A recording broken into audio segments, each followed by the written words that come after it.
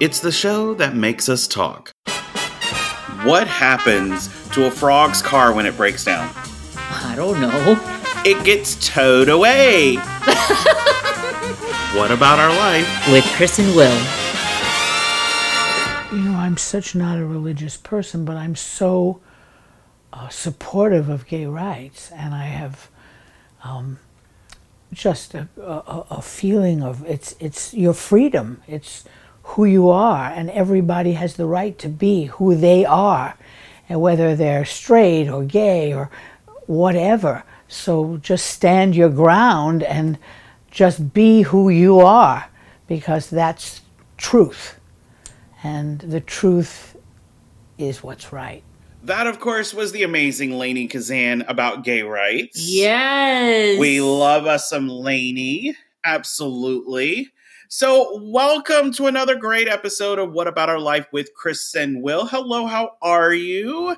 Unfortunately, this is a bittersweet episode, I guess. Like sweet and sour sauce? Maybe. It's our season finale episode and the greatest moments of season 1. Yeah. Yes, unfortunately, we do have to take a break, but we will be back into the system in about a month to do another few episodes of season 2, and then later in the year to do season 3. Yay! So we are really grateful and excited about that. But today's show, we're going to be talking all about this show, of course. Yeah. And Chris and Will. So let's go into what about Chris and Will? And the most infamous question we always get is, how did we meet? Hit it, Willie. Yes. So I was 17, working at Disney. It was 6:00 in the morning, and there's this guy, and I don't know, I had this curiousness about him, and I was looking for a best friend, and at that time I was usually like very, very, very shy, and he was just in the break room and just talking away. And as I've said before on this podcast, Willie, just do it. And I decided, okay, it kind of just came out like a blurt that I interrupted and I started talking. I couldn't get him to shut up since. And 20 years later, here we are, delivering the same great essence of love that we did from the beginning. So, yes, it can happen. Yes, you can do it. You just got to believe and know that you can do it. And through the ups and downs that we've had throughout our 20 years, you know what? We've made the best of it. We've managed and we've continued on. Giving up is not in our vocabulary. Just so you know, it is not in our vocabulary at all. So it comes into the question about, how did we create this podcast? How did it come up? We didn't even know what a podcast was. We didn't. We had not gotten into the trend. And the reason for that is you guys have to understand we are always so busy. And because we are so busy or we got stuff coming on, we just don't go into listening to stuff for a very long time. We do not generally connect with television series or Netflix series because we won't finish them. I think the only time we actually binged, if you want to call it that, was the Stranger Things. We did. And that was after the 3rd season had already came out. So we did. When we find the time, we'll start them, but we are not homebodies, so we don't find the time to watch the show. Yeah. But anyway, back to the podcast. So people get intrigued about our life because we've worked for Disney, Universal, Hollywood. We know quite a few people in this world, in this business, that are public figures, some of not public figures. So they get intrigued every time they ask us, well, what do you do? And we have so many different labels, and we tell them it's not just one thing. Yeah, it just depends on what you're looking for. And so when you tell them, hey, look, he's a celebrity chef, or hey, look, we are entertainers, or we're designers, we're writers, or planners, then the next question comes in. And an hour later, we're still talking about half of our life. So our friends who work for a radio station had been doing a lot of work with us, and they were like, the world is so intrigued with your work. Why don't you go into podcasts? So we kind of sat on it. And at the very last minute, and I'm not kidding you, the last minute we said, okay, here, we're going to do a show, base it around our life, tell stories about what we've experienced, and then we're going to bring on some of our friends and talk with them and so forth. And do you remember that we didn't even have it to where we were going to have a guest on every podcast we episode? had no plans on doing a guest for every single episode. Well, when we asked our friends, and some of our friends decided to come in and could do it, because remember, we have to balance schedules, then they would tell their friends. And then after a few episodes or two, we're getting emails and calls from celebrities from all over the place in different industries saying, hey, we want to be a part of your show. So then we start building new friends. And then now they've become a part of us. And so that's pretty much how it's worked. And every celebrity guest has had some sort of relation to Chris and Will, whether it's the work that they've done, whether we knew them, or something about them that's inspired us, or whatever it is that they're doing. They have a relationship. A connection. Our show bases off of that. Yeah. So that's how it happened. Season 1 was only supposed to be 10 episodes and is now over 20. That's how much it's grown, and that's how far it's grown. And so we're very happy with that. And we're on all the major podcast networks. We've gotten recognition from the CEO from iHeart. Yeah. And a lot of different places, and people just enjoy it. So we enjoy doing it. So that talks about that. What about our Hollywood moments? What would you say would be the Chris and Will Hollywood moment? Do you remember when, well, it was the Kodak Theater at the time. Yeah. And we would go to Hollywood and Vine a lot.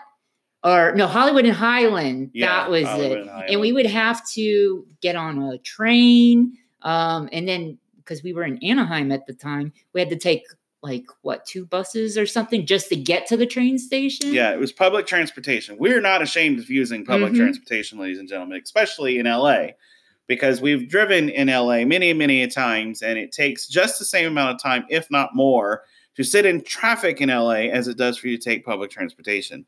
Just saying. But yeah, and then when we started learning the history and walking through Hollywood, I would have to say, but for me, it was the studios. I think walking on the studio lots and getting the history of it, and then being treated like royalty and so forth. And it's not about being a celebrity or star. It's about just the fact that you're walking on the lot. You're walking on the lot. I mean, there's that energy, just that feeling of just your surroundings. And I've always said this. I go, it's not about the money. It's not about the fame. I go, what it's about is the appreciation. Yes. We've been looking for that for a long time, and we've been lacking that from, either family or ourselves or from friends, is the respect and appreciation of who we are and that we can do certain things. And in this business, with what we've been acquainted with, not always, we've gotten that. And I think the studio lots have granted us a lot of that respect. Yeah. We would go on the lots when we would work on productions, and they would just be so nice to you and cater to you, not because they were supposed to, but because you can tell it was heartfelt. Yes. And then when we worked on several productions, even in doing extra work or background work, and these celebrities would invite us out to dinner with them, and you're like, oh my God, really? Okay, sure. And so our experience just jumped from that. And 2, when we've become friends with a lot of people in Hollywood and they've passed on, you live those moments of who they are, and you can say that you've had that moment with them in their life. And I tell you that because we talk a lot about it, but with Estelle Getty and Rue McClanahan, Blanche Devereaux and Sophia Petrillo from the Golden Girls, we've had a relationship with both of them, and we knew them before they passed on, and we watch them on the Golden Girls all the time, and it's like they're still with us. Yeah. And so you share those moments, and this show definitely has given us more of those moments and more of those legacies that we keep. So I would have to say that's a good Hollywood moment. What about Universal Studios? Because we worked for Universal Studios. We did the theme parks division as well as the studio stuff, but we've talked about studios. So let's talk about the theme park stuff. We've had some great experiences with it. Through Macy's, that's where we started doing with Macy's. Yes. And Harry Potter. That's how we both were at grand openings at Harry Potter in Orlando and in Hollywood. I mean, just learning about more of, yeah, Harry Potter's huge. I mean, the books, the films, and all that. And everything from the details. Yeah, and there's the so training. much details. Like every single wand in Ollivanders has a story to it. I think there's like over 40 something different wands. And have we met the cast and some of the crew and the creators? Yes, we have. Yes, we have. We have spent some time with them. They are wonderful people, as you would expect them to be. And it's a fun experience. And, JK takes her property very seriously, but she does it in such a respectful way that, she wants you to understand that this is an imaginative world that she wants you to escape in. So when you go to Harry Potter and you experience Harry Potter, the wizarding world of Harry Potter. Yes, that is directly from the mind of JK. Yes. You are going from the writer, the creator, the one who built that. You're going into her head and live in her creation. So that's a wonderful experience and moment we've had. And we've talked about that on season 1. Disney moments. Those another good ones. Wow, Disney moments. We have a lot of Disney many moments from Disney Channel. Yes. The Disney Channel picture or sign is not on the building anymore. Because the Disney Channel building is actually really next to Warner Brothers. Yes. Warner Brothers Studios. And Disney Studios is really only a couple of blocks from Warner Brothers Studios. Yes. But what separates Warner Brothers Studios and the Disney Studios is the old NBC Studios. Right. Which is now Burbank Studios, I think. And that's where they filmed The Tonight Show. That is where they filmed The Tonight Show. That's where Johnny Carson spent a lot of time, as well as Jay Leno. So lots of stuff. And in fact, that studio was actually the first studio where Ellen's show first started, not the TV sitcom, the talk show. She first did her talk show there at that studio. So that's very interesting. But back to the Disney moments. With Disney, we've opened several attractions. We've met the late Roy Disney. Yeah. We've met some of the Disney family. We've got a lot of training and a lot of experience through Disney. Great moments. We've met a lot of people. We've met at Disney. Everything about our life is Disney. Yeah. So Disney moment, I think, would be that it's a big part of our life. Yeah. It's a big part of our heart, actually. There you go. Yeah, big part of our heart. So for me, going into cooking moments, celebrity chef, Disney chef, cooking for political figures, cooking for different types of people, having it recognized. Yeah. And the fact that I can showcase my chef work. Now, is it the same thing as everybody else? No. And I've always never wanted it to be like that. But it's you. I mean, you're basically how I look at it as you're creating your own food. That's a creation. Yeah. I wanted it to look like you were going to eat it. Basically, my pictures that I put on my website, I don't make it like some of the others fancify it. I want to see. It's what you see is what you get. Yeah, exactly. What you're going to get on your plate is what you're going to see. And I don't want to fake it up like that. Exactly. It's not advertising. Been very highly recognized on a lot of my food. That's why I have a book coming out, which will feature my infamous chocolate chili that a lot of people have loved, of course. Now, I'm not a fan of chili, but when he would cook it for little parties, well, I call them more gatherings because I call it he cooks for the masses. Of course. But I mean, I tried it and I loved it. So, I mean, if I could have it and I liked it, I think everybody else is too. So that's a good one. And then I've got another talk show coming out later this year that will feature some of that stuff. So a book and a talk show that I've got going on, plus season 2 and 3 of this show. We got a lot. So that goes into our future. And our documentary. Our docuseries. Docuseries, yeah. Our future, of course. So much more happening this year. Things that I can't talk about right at the moment.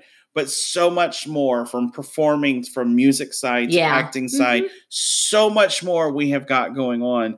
And our future is we want to showcase growth. We want to show you that we've started from the bottom of the ladder and worked our way up. And we're still not at the top yet.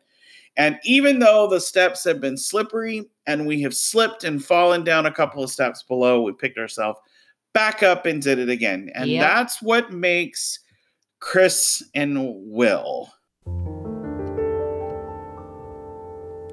I add 2 and 2, the most simple addition, and swear that the figures are lying. I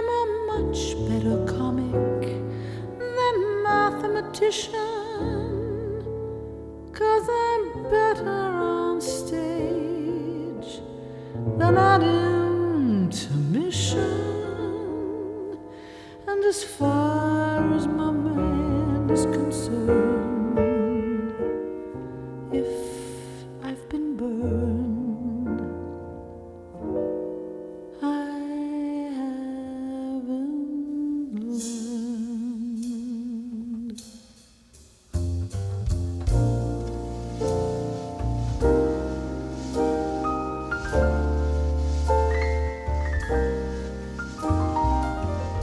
I know he's around when the sky and the ground start in ringing.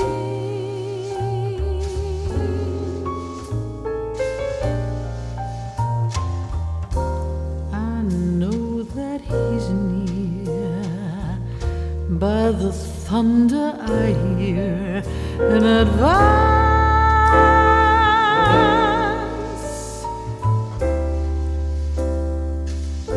His words and his words alone are the words that can start my heart singing.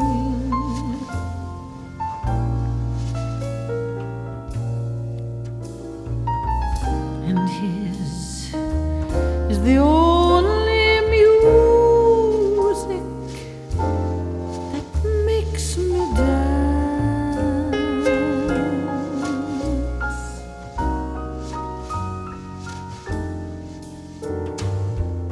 He'll sleep and he'll rise in the light of two eyes that adore him.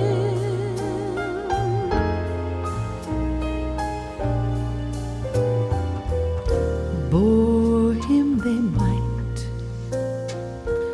but they won't leave his sight, not for a glance.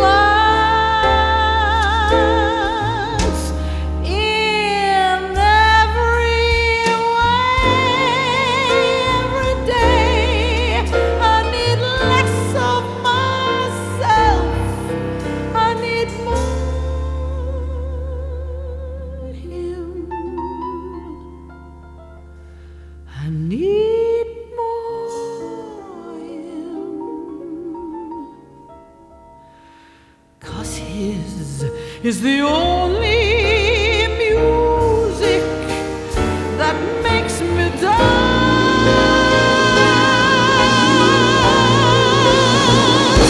'Cause his is the only music that makes me dance.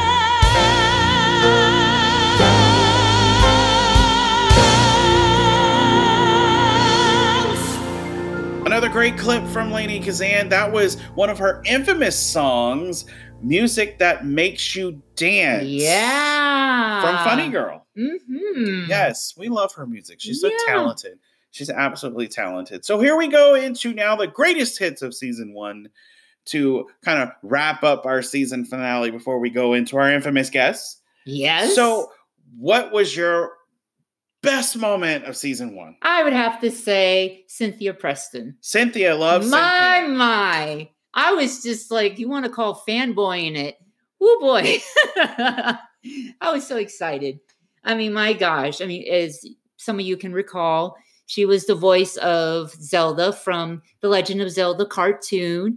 It originally aired in 1989. I think it was either every Thursday or Friday as part of the Super Mario Brothers Super Show. Yes. So yeah. Now, don't get me wrong. We love all of our guests. Of course. And we love all of our episodes. So we are not individualizing one. Right. But that was the most memorable moment that he has. Yes. For me, I have to say my most memorable moment would be Lindsay Alley. Yeah. Lindsay Alley and I seem to have gotten along so well. And that connection with Lindsay. Mm-hmm. Yes. And, you know, and that was the first conversation we've had with Lindsay. Yeah. Yeah, I have never actually met Lindsay until this show. So that's another example of it. But a good fact about that. Lindsay Alley was actually supposed to be our first episode. That's right. Yeah. She was supposed to be our first episode, but with scheduling conflicts, we had to push her back. But that still doesn't take away from our first episode, which was magnificently introduced by Katie Lee. Yes. Who does tremendous voices, and a lot of her work can now be seen on Disney Plus, which I love. Mm-hmm. And I told her that the other day or a couple of weeks ago, I should say, because I spoke to her before the holidays. And, I told her, I said, oh my gosh, I'm so glad to see some of your work back on TV. And of course, she infamously agrees. It's like her being back as a big star again. Exactly. Not that she never left, but you know what I mean, that she just reintroduced herself. It's the same character like from back in the day. Mm-hmm. So absolutely. What would you say? Gosh, what would you say most inspiring episode would be? Wow. Okay. Jared. Not a lot of right. Yeah, Jared. Jared Hewitt. Mm-hmm. Jared. Of course, we've known Redrani for a very long time. Yes. So we've had some really good. You know what? They've all been great. Yeah. I think each one, just like something here, something there. And, each you gain more and more insight, it's connecting the dots. Pretty much. And we do get their books. So they send us the books and we do actually read them. Yes. And which kind of goes into one of the biggest questions that we get is, how do we make our episodes? All right. So, we have a show out right now that is called Totally Inside. It's on YouTube. And we kind of go through that a little bit. It's behind the scenes of our What About Our Life podcast, season 1. And we go through it. But I'll kind of run it through you a little bit. So basically what happens is we come up with an idea that we want to talk about for a particular episode. We get our team comes up with just different bullet points, and Willie and I make notes. We do research and everything else. And then we find the perfect guest out of the list of guests that we have that would be matching to that particular episode. Yes. So then we work with the actual celebrity and their team to create good moments of the show. So that's how we work it out, and we work out with the different questions and so forth. So that's pretty much how we do it. It takes the interviews are generally about an hour, and the actual other commentary recordings, like what we're doing now, usually takes hours. Yes. Editing takes hours more because there are certain things that we do have to edit out, like for tech glitches or certain things that we don't find that we want to talk about or say or hear on our podcast. Yes. So that gets edited out. Plus, we patch everything together, work on volumes and so forth. And then we decide when it gets released. Yes. That's when it comes in. Now, sometimes the guest that's on our show has a preference on when it gets released. So, like, for example, if they are promoting something on a specific day, we kind of have to make sure that we are producing that episode prior to that specific day. Like, for example, 2 great examples. The Adam Sharp episode with the Academy Awards. Yes. We did that on a Tuesday instead of a Thursday because the award show was that Tuesday night. That was a preference that they liked. Yes. And then, of course, Macy's. Yeah. Why would we produce the Macy's episode before Macy's Thanksgiving Day Parade? It would only make much sense to put it correct. On. So that's pretty much what we do. Everything is based around schedule. So we will get celebrities and guests that are committed to us that we haven't interviewed yet that are ready for season 2 and season 3. So it's a lot of work. It's a process. It's a show. We build our podcast as if it's a show. At that, we're not just here talking about it. We're giving you clips and giving you an insight of who they are and what's going on. So that's pretty much how we do it. And so how do we feel when we're producing it before it starts? We're extremely excited the whole way around. Mm-hmm. And then after it's done with, we get kind of a little bit of relief. All right, good, it's done. But then we don't, because then at the same time, we're like, oh, okay. We do have to hear the episode before it gets uploaded. Yes. Yes. So we could listen to the interviews and our commentary probably 50 times before the final cut. And we still have to approve the final cut. Yes. And if you've listened to our episodes, over the course of so many episodes, you'll see that our studio qualities have changed. Yes. And we've upgraded a little bit. We've added, we've taken out a few things. that is because at that point, we're learning what's important and we're trying to adapt to the interview itself. Because sometimes the quality on the interviews aren't always wonderful. But so we try to do our best to make it sound great the whole way around. So that's how you do it. And yeah. So what else? What do you think the funniest moment would be? The funniest one of them is Rich Little. We were laughing a lot. We laughed a lot at that one. But you were talking about Cynthia. Yes.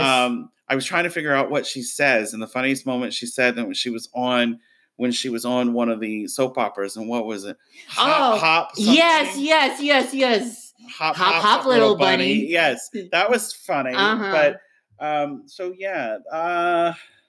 The most technical episode. Here you go. Here's another behind the scenes. Yep. Anson Williams was the most technical episode. Why? Because the call kept ending in the middle of the interview. Yeah. I think the call hung up about 2 or 3 times in the interview. So that was probably the most technical one that had happened.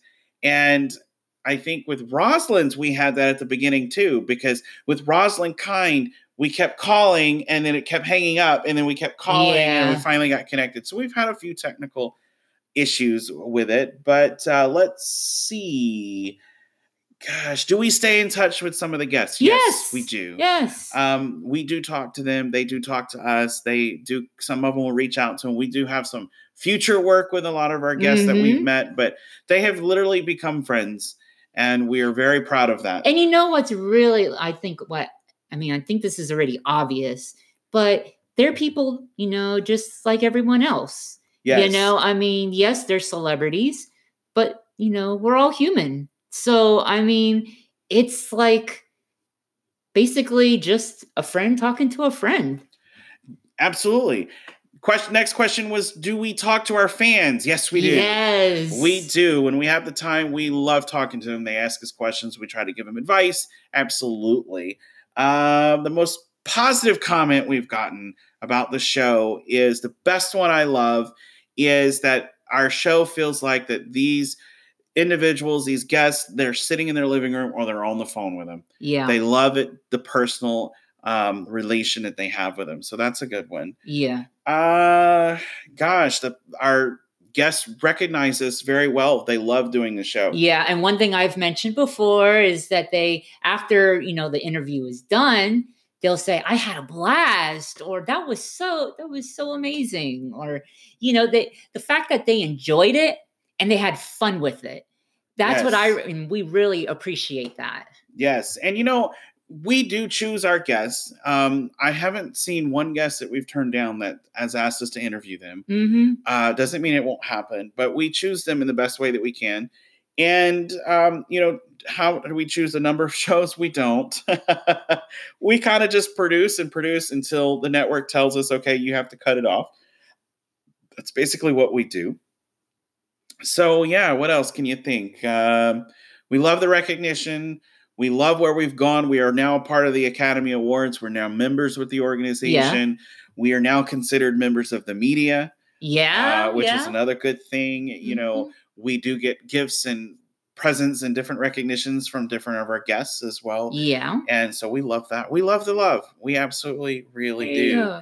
I think it's really just so many things that are coming together and that, it's not just, I wouldn't say about one thing, but it is. And then that one thing is more things. And there's always, we have enough. Yeah, absolutely. And, and that's the thing. That's what builds us. And so when people ask us all these different questions, we love to try to respond to them as best we can. And the one thing is that people call us a real show. That's not just like a regular podcast show. It's a real show. It's like you're connected with Chris and Will in some little way. So that takes you into the best moments of season 1. And, I can't tell you the best episode because they're all great. They're all memorable. They're all to our heart. And it's bittersweet that we're saying goodbye for a little while, but, we're going to be back in doing this in late February, early March. for season 2, and then later in the year for season 3. And you can always, get all that information. You can find us on Instagram at chris.and.will. And you can go to my website, which is christopherlante.com, and that will give you some insights on where you can find Totally Inside, which is the behind the scenes show, more about what's coming up with the podcast show. The podcast show is going to have its own website coming season 2. Yes. Plus so much more about Chris and Will. So you can go check all that out. And so we're going to have to keep our legacy alive the best way we can. From the beginning, CeCe Bloom wanted to be a star. That's the story of... And Hillary Whitney was her biggest fan. You're the best singer I ever saw. Do you think I'm really, truly talented? I think you're truly talented. I've told you this at least 8 million times. And with a friendship that began 30 years ago at the beach. You just happen to be the most fantastic person I've ever met in my entire life. I am? They shared good times. The Times says CeCe Bloom's performance is both promising and purposeful. And bad times. March! Have a drink on me. I was a big hit. Through it all, Hillary stood by her side. Guess who got the lead in the Falcon Players' new musical?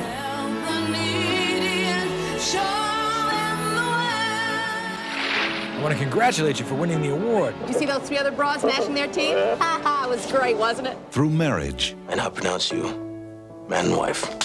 What'd you do that for? This is the happiest moment of my life. I don't ever want you to forget it.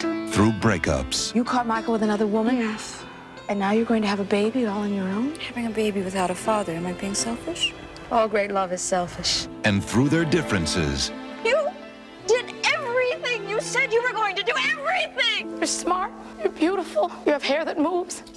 Their friendship would last forever. I thought you were going to be my partner in I made a terrible mistake. Touchstone Pictures presents Academy Award nominee Bette Midler. But enough about me. Let's talk about you. What do you think of me? And Barbara Hershey. You maniac! Are you always like this? No? Good. Then you can stay. In a motion picture about relationships. I'm a womanizer, CeCe. I'm not a liar. I'll see you back home on Monday. If you're lucky. Hi, Marge. How's life treating you? And about life. Could be dead. Nah. If she was dead, she would have dropped the bottle. Beaches. What a pair. Once in a lifetime, you make a friendship that lasts forever. You have to love the Beaches trailer, of course. Yes. The infamous iconic movie. Yes. So moving. Yes. So what a story. Absolutely. Absolutely. So let's talk about the Chris and Will legacy. So first of all, let's go to Willie. What is your legacy? Smiling. Smiling. He wants Yes. people to know his personality. Yes. My happiness. Absolutely. My legacy would have to be creativity. Yeah. Creativity and strength. That's where I would say our legacy. What would be Chris and Will's legacy? That's, I would say a whole bunch of stuff, but I would really say the coming together of two opposites to make a huge creation out of happiness. Absolutely. And the fact that strength, I would say strength. Definitely strength. The power. Yes. Very powerful and very amazing, I would say, our legacy. So, we think about our legacy all the time. That's something you guys should be doing. Mm-hmm. And, and today, thinking of legacies, we've been talking about her a lot. Our special guest today to wrap up season 1 is none other than the great Lainie Kazan. Yay! She is such an amazing, iconic performer. Such a sweetheart. We love her. We love her. We love her. We love her. Lainie, of course, was in Beaches. She played Bette Midler's mother in that movie.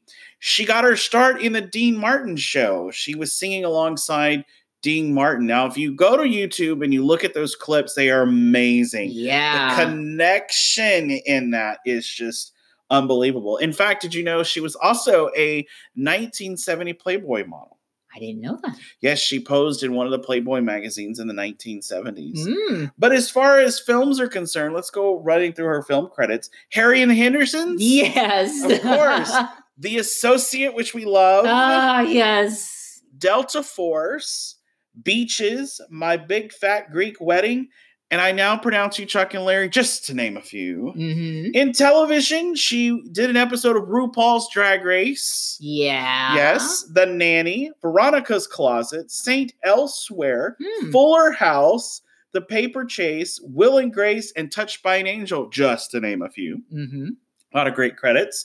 In theater, of course, Funny Girls, where she got her start. She was the understudy for the none other than the great Barbra Streisand. Yes.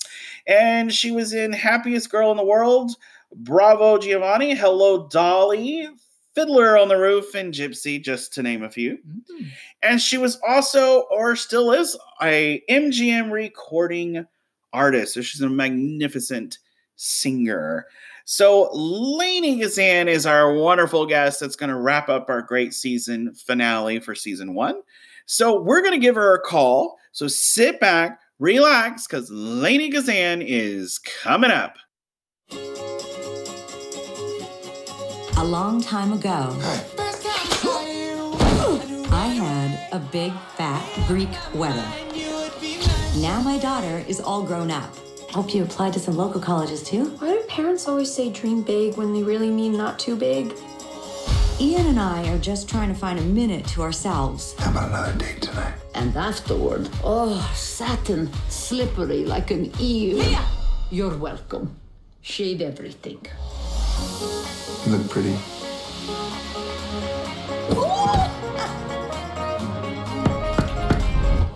What are you doing? Dad! And my family is still too close. Parents deserve a sex life, too. This family's always in my business. Keep your eyeballs open for a nice Greek boy, so one day you can make babies. They follow me everywhere. I need some air. Your mom felt the same way about being Greek. Florida, Texas, New York. These are the colleges I'm applying to. Why do you want to leave me? Payback. But there's always... The priest never signed a wedding license. a few surprises. We're not married? I'm a hippie. Now, my family has come together. Who says a woman has to be married? You. All our lives. The wedding is on! To pull off another... Beautiful. Big, fat Greek wedding. Take a photo! All right, pull my neck. 1, 2, pull! But you got to remember. But you gotta remember. Even though I'm taking a step back, I will always be right here. Why aren't you in Greek Club? Every day of my life is Greek Club. We come from a long line of strong women. Remember, Paris, protect the Polaki. Eyes open, knees shut. If your knees are open, shut your eyes.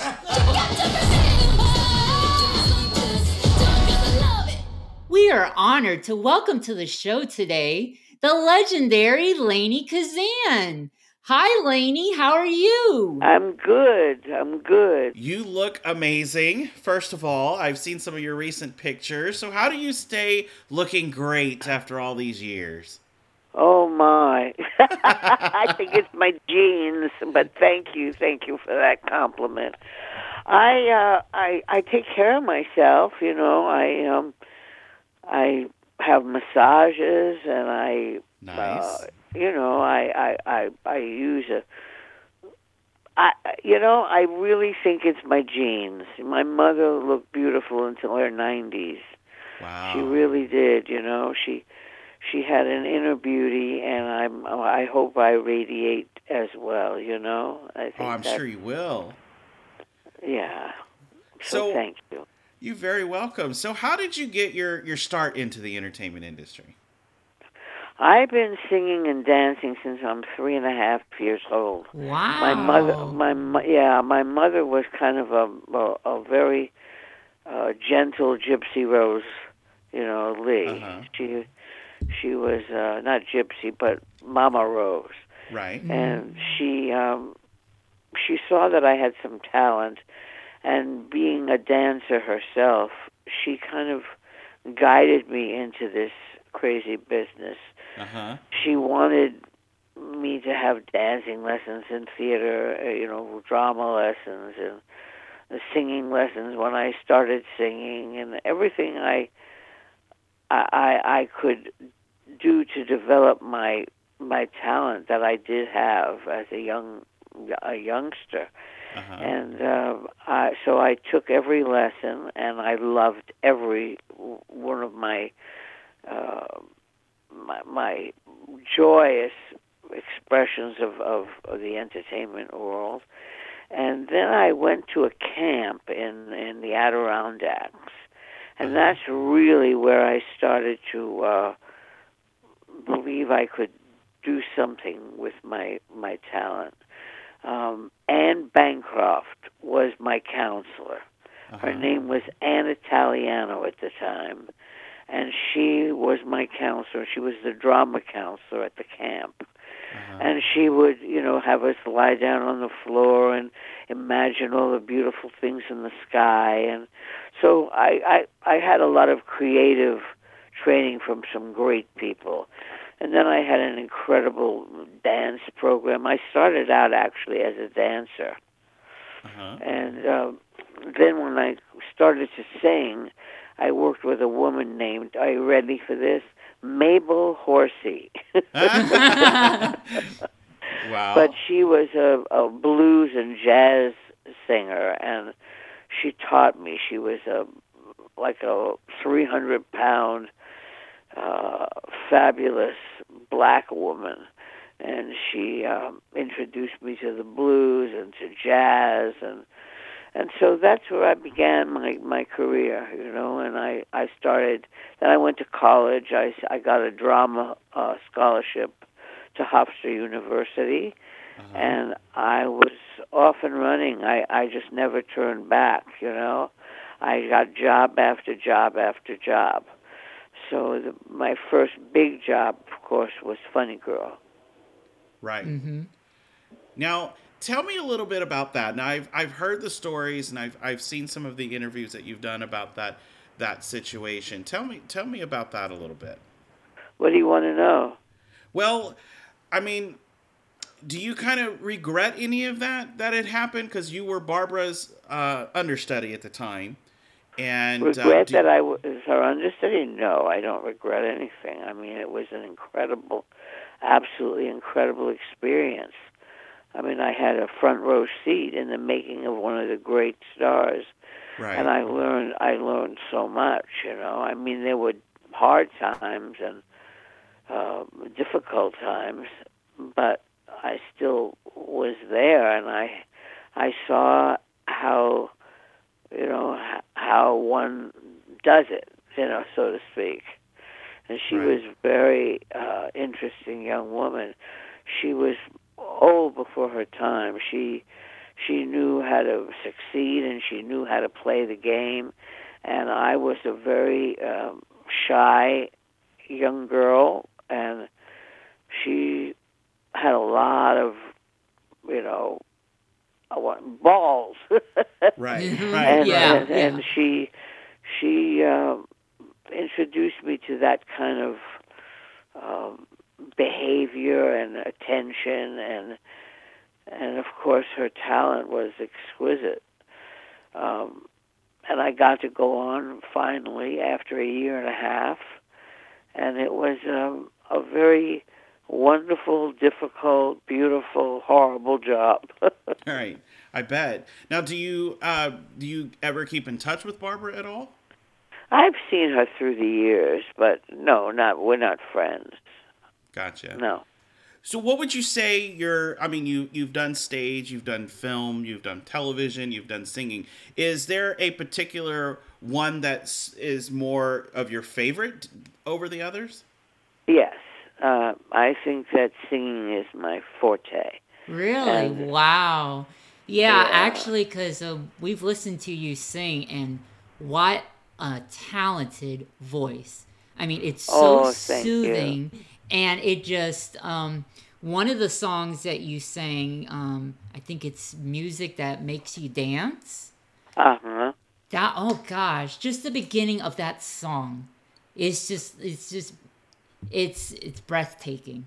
Oh, I mean, thank you. Yes, thank you. yes. And Well, that's from Funny Girl, that song. Yes. Mm-hmm. Mm-hmm. And we also seen some of the older clips of when you were singing with Dean Martin on the Dean Martin show. Right. That was a great time. Oh, it seemed it. You guys just lit up that stage and lit up that camera when it was such a connected pair in so many different ways. It was breathtaking. So I imagine it was great. Oh, I had such a wonderful time on that show. It was probably the most fulfilling, experience I've had in this business.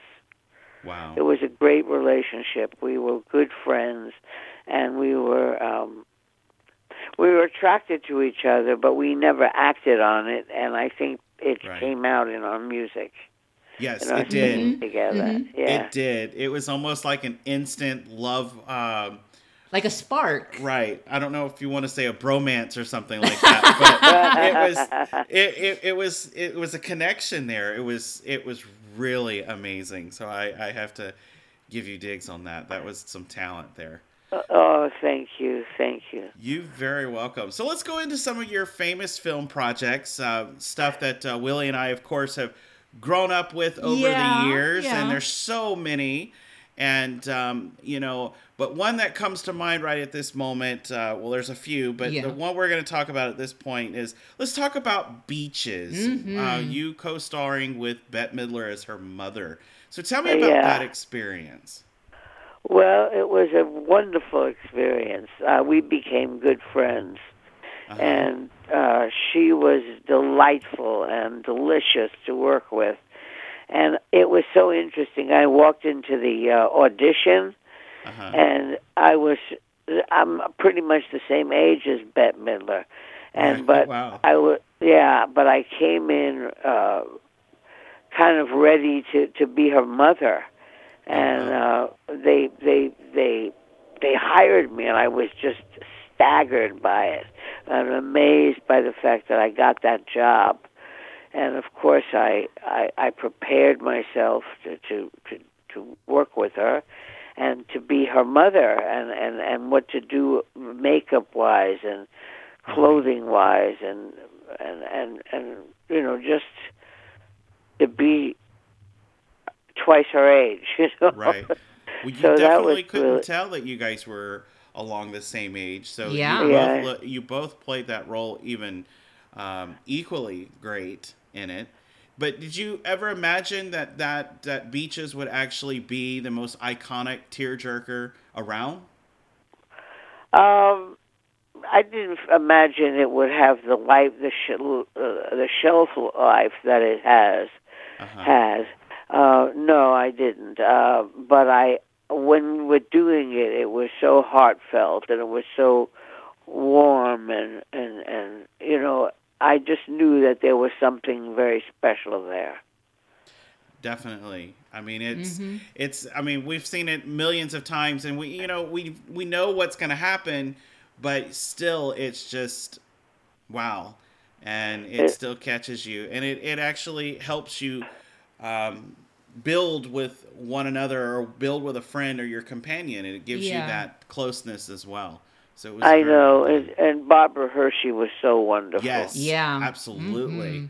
Absolutely. Yes. Well, let's go into another iconic one that we kind of watched the other day by coincidence. Harry and the Hendersons. Yeah. Oh, my God. God, I haven't thought about that movie in a long time. That was so much fun. We were in Seattle, Washington, and I had so much fun doing that, and I loved working with the stars in the picture, and they were so funny and great. And I got to know that wonderful man who played the gorilla. Oh, really? Yeah, he was terrific. What a wonderful guy. He actually was a giant. Really? Oh. Yeah, and he didn't live very long. Wow. He was in his 30s and he passed away.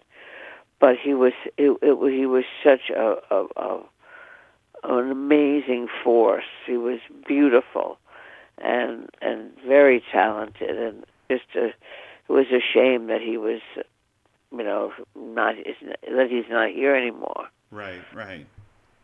Wow.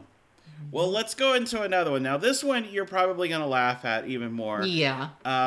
Willie and I was introduced to this movie that you did, and we had fallen in love with it so much that we had basically broken the VHS tape when it came out. And then when the DVD came out, we had been playing it endlessly to where it's almost burnt out as well. But what I'm talking about is, and this is kind of thrilling, that we're actually talking to Cindy Mason. Yeah. Remember The Associate? The Associate. What a wonderful film, huh? Oh, it was. Yes. And working with Whoopi was such a treat. Yes. And, I kind of based my character on Cindy Adams, the columnist. The columnist. Yes. Her name was Cindy Adams. And I watched her on television, and I kind of put my character together that way. And I loved working with Whoopi. She was so, I could be mean as could be, but still we were friends, and she's a great lady. Yes. Just a great lady. She is. She most definitely is. We had the pleasure of meeting her a couple of years back, and she was a delight to meet with. But the most infamous scene that we always go back and repeat is you guys are in that the party. The Thanksgiving party. Yeah. And you go up to Whoopi, want to interview her, and you couldn't get, you didn't want to do the interview unless you saw Mr. Cuddy yourself. And she goes, I like your do. And then you give her that sass and you go, I do too. And then you walk away. That was such classic. Yeah, and you do that thing with your hand where you're puffing up your hair and yeah. That was a fun part. That was a fun part. Oh, yes. And you had a lot of them. And it was such a great movie. And like I said, we both have watched that endlessly. Yeah. And we've introduced people to that film. And a lot of people that are older than we are or a little bit younger, they're like, we never heard of it. We never heard of it. And I'm like, well, we didn't either until somebody pointed it out to us. And it's like a domino effect. Everyone loves the film. And they're like, gosh, I wish I would have known about it. So did the film actually get really good release of promotion? Not really. It didn't do that well at the box office, but it's done very well on DVD and on tape. But I thought it was a wonderful film. Definitely was. Oh my gosh, definitely was. So let's go into one of your biggest roles is My Big Fat Greek Wedding 1 and 2. Tell me about that one. Oh, boy. One day I got a phone call from my agent, and he said, Tom Hanks would like to meet with you. Uh-huh. I said, what? They said, and they're serving brunch. I said, I'll go. So I went up to his office, and it was everybody who was in the cast, and we were going to have a table read. We're going to read the script. Uh-huh. He said, it's a small script. It's not much. This young Greek girl is the star of it, and she wrote it, and we're going to see if it's funny. Well, it was hilarious. Uh-huh. Absolutely. And Nia Vardalos was just amazing. Uh-huh. And we all got along so famously. And of course, we did the movie like a year and a half later. It wasn't picked up right away. Right. To be filmed. And we went to Canada and we shot the film, and we became a really close family unit. Really, we just loved each other. Uh-huh. And we all got along famously. And after we finished shooting it, the movie did not come out right away. Uh-huh. And when it came out, we went from town to town to small towns, to like towns of like, just a few thousand people, to cities, and sold the film. I mean, people. It was a real grassroots campaign. Yeah. And it really just went over, and it was an amazing. It stayed in the theaters for a year and a half. Right. And it was really amazing that we had that kind of reaction to it. We didn't expect it at all. None of us made any money on it. And we didn't go back for 10 years to make number 2. Oh, wow. Ooh. Wow. 10 years. So do you think you'll do a 3? I think so. I think we're going to do that. Well, we're looking forward to it, of course. So yeah, I think, yeah. Yeah, go ahead. No, I was saying we're looking forward to it. I mean, we love seeing anything that you do. Yes. Yes. Your talent is just so incredible, whether it's on stage, singing, or in television or film. We watched the clip that you did with the nanny. When you were on the nanny. So you're an icon, and you're such a huge legacy. Sweet. Well, thank you. Did you see Lust in the Dust? I haven't. No. You're gonna have to see that. I will. Okay. I will. That's one of the funniest movies you'll ever see. Really? Oh, we love funny stuff. Yeah. Mm-hmm. We love Lust in the Dust. You must see it. I will. We're definitely going to look that up. Well, another one that you were in, and in fact, there's some similarities between you and I, because you were in this film, but unfortunately, your scene didn't get picked, but was in the final cut. And I'm talking about I Now Pronounce You Chuck and Larry, Adam Sandler's infamous film. Right. And the reason I say that is because I was also in that scene that you were in. Wait, you're kidding? No, and I actually introduced myself to you, and I'll run it up for you. It was the first day that you were coming into the shoot, because we had already been shooting that scene for quite a few days, I think, before you came in, and then we all broke to lunch, and I had nervously come up to you, and I had introduced myself, and I said, "Are you the woman from The Associate?" And you laughed at me, and you were like, "Yes, I am." It's like, "Oh, okay." And I told you the same story I just told you about how Willie and I love the film. So you were so generous. And I immediately got on the phone calling Willie and saying, "You're not going to believe who's here." And but yes, we did. And you were we were on this. It was the courtroom scene. Right. You were on the left side of the room, on the same aisle that I was, except I was on the right side chairs, and you were on the left. So. And what were you doing there? I was a court patron for the film. I mean, you could clearly see him. Yeah, yes. He was wearing this like really loud. What was it, like a green or teal shirt? And he was sitting in the very back, and it's that part. The scene where when Dan Aykroyd comes in and screams out "enough." Oh, right. Yes. Yeah, you can clearly see that. Yeah. So that was my earlier years of going into Hollywood, of course, because I hadn't had big roles yet at that point.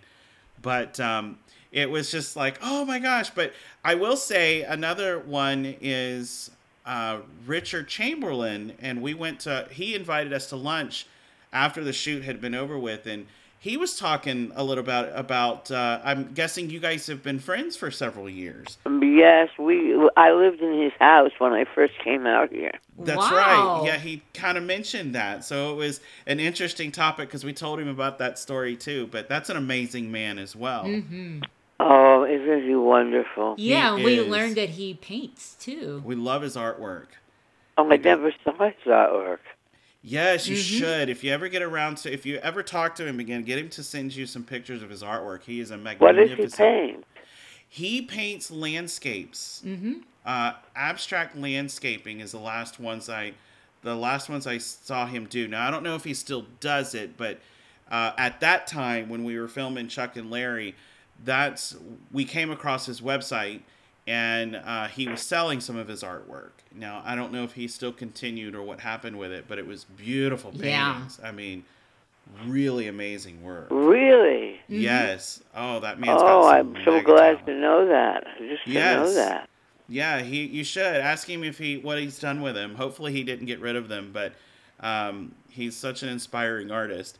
But another friend of yours that I learned that you've known for a little bit was the late Estelle Getty. Oh yeah. Yes. Wasn't she great? Oh, she was a sweetheart. I knew Estelle for many years, right before she started getting really sick. I did some work with her when she was doing stuff with Disney, and I became very acquainted with her and the family. And unfortunately, when she had passed, the family had reached out to us and told us that she had passed before it got out to the public. And ironically, she passed on Willie's birthday. Yeah. So, but yeah, she was such a sweetheart and such an amazing, amazing woman. Oh, she was fantastic. Yes. I loved her sense of humor. Oh, my God. Absolutely. It was great.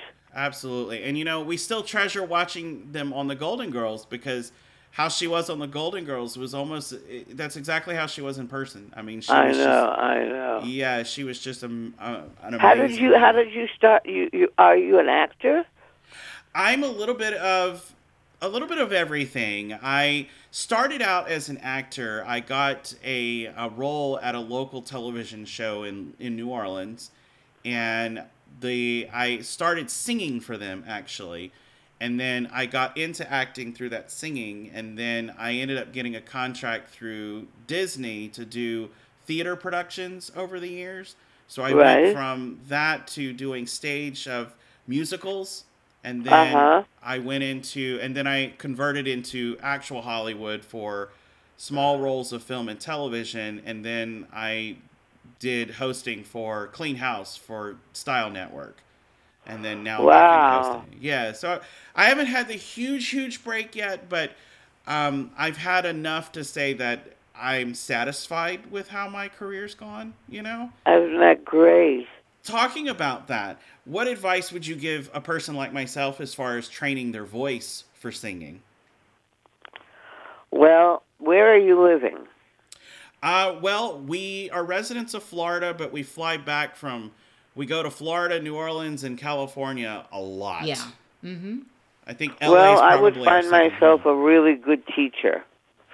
Yes. A voice teacher. You can try them out, and usually if they sing in a simplistic way, if they can teach you in a very kind of organized, simple way, they would probably be a great teacher for you. And to keep studying, just keep studying. Yes. And if you could go to an acting school, like the Strasberg Institute, something like that. Very nice. But yeah, I've definitely, I've used a vocal coach in LA, actually, and she's been very close and very good, and it's always good to... Who is that? Her name is Fawn. Uh-huh. Yeah, that's her name. She's done a lot of different work for The Voice, and, she's done a little bit of work with, like, Avril Lavigne and so forth from there. She's very good. She's very talented with it, and I've also worked with different composers through Disney, because I used to do the Disney choir for 2 years in a row. Right. So I've gotten a lot of training from that. And then I'm also going to be working with Eileen Graff, who's going to be helping me do some vocal stuff. Oh, she's wonderful. Oh, we love Eileen. Yes. In fact, she's a good person. Yes, she is. She was a guest on our podcast earlier in the season, and that was so much fun. Yes, we love some Eileen. So I'm getting there. I'm getting quite a few of them and getting the training at least in. That's great. Well, thank you. You guys are doing great. Well, thank you. Yes, that's what we're we're following the icons like yourself. Yeah. And Thank you. You very welcome. And, and that's your legacy. So let's talk about your legacy in a little bit. How would you like for people ourselves to continue on your legacy? What do you mean? Well, I mean, like Walt Disney has his legacy with building a family business, or Mickey Mouse or so forth. But what would you want your fans to know you more of? Well, I don't know if you know this. I'm a professor at UCLA now. Really? No, I did not know that. Yeah, and I teach these young people to act and to sing and to tell a story when they're making music. And I think that's my legacy, that I teach the young people how I've done it. And it's a beautiful way to end your career. Very nice. And, yeah, I love teaching. I love it, and it's very, very rewarding to give back like that. Yeah, I have a lot of information, a lot of extraordinary, experiences, and I try and impart that to the young people today. Wow. And I get great rewards. Great rewards. So would you say and that of course, then, my granddaughter sings and my daughter sings. Oh, nice. Wow. And I think we're going to do an album together. Oh, that would be awesome. Uh-huh. Yes. Well, you'll definitely have to let me know when that album comes out. I certainly will. I certainly will. So would you say that you're pretty much hanging in the towel for film or television, or are you going to keep No. I'm still working. I've got a film coming up, and I'm singing at different clubs across the country, and I'm working for Michael Feinstein at 54 Below in L.A. and in New York, and I'm doing the Purple Room in Palm Springs. Nice. So I'm still working. Very nice. And another thing that we want to commend you on before we wrap this up is your support with the gay community. I have to say thank you for that.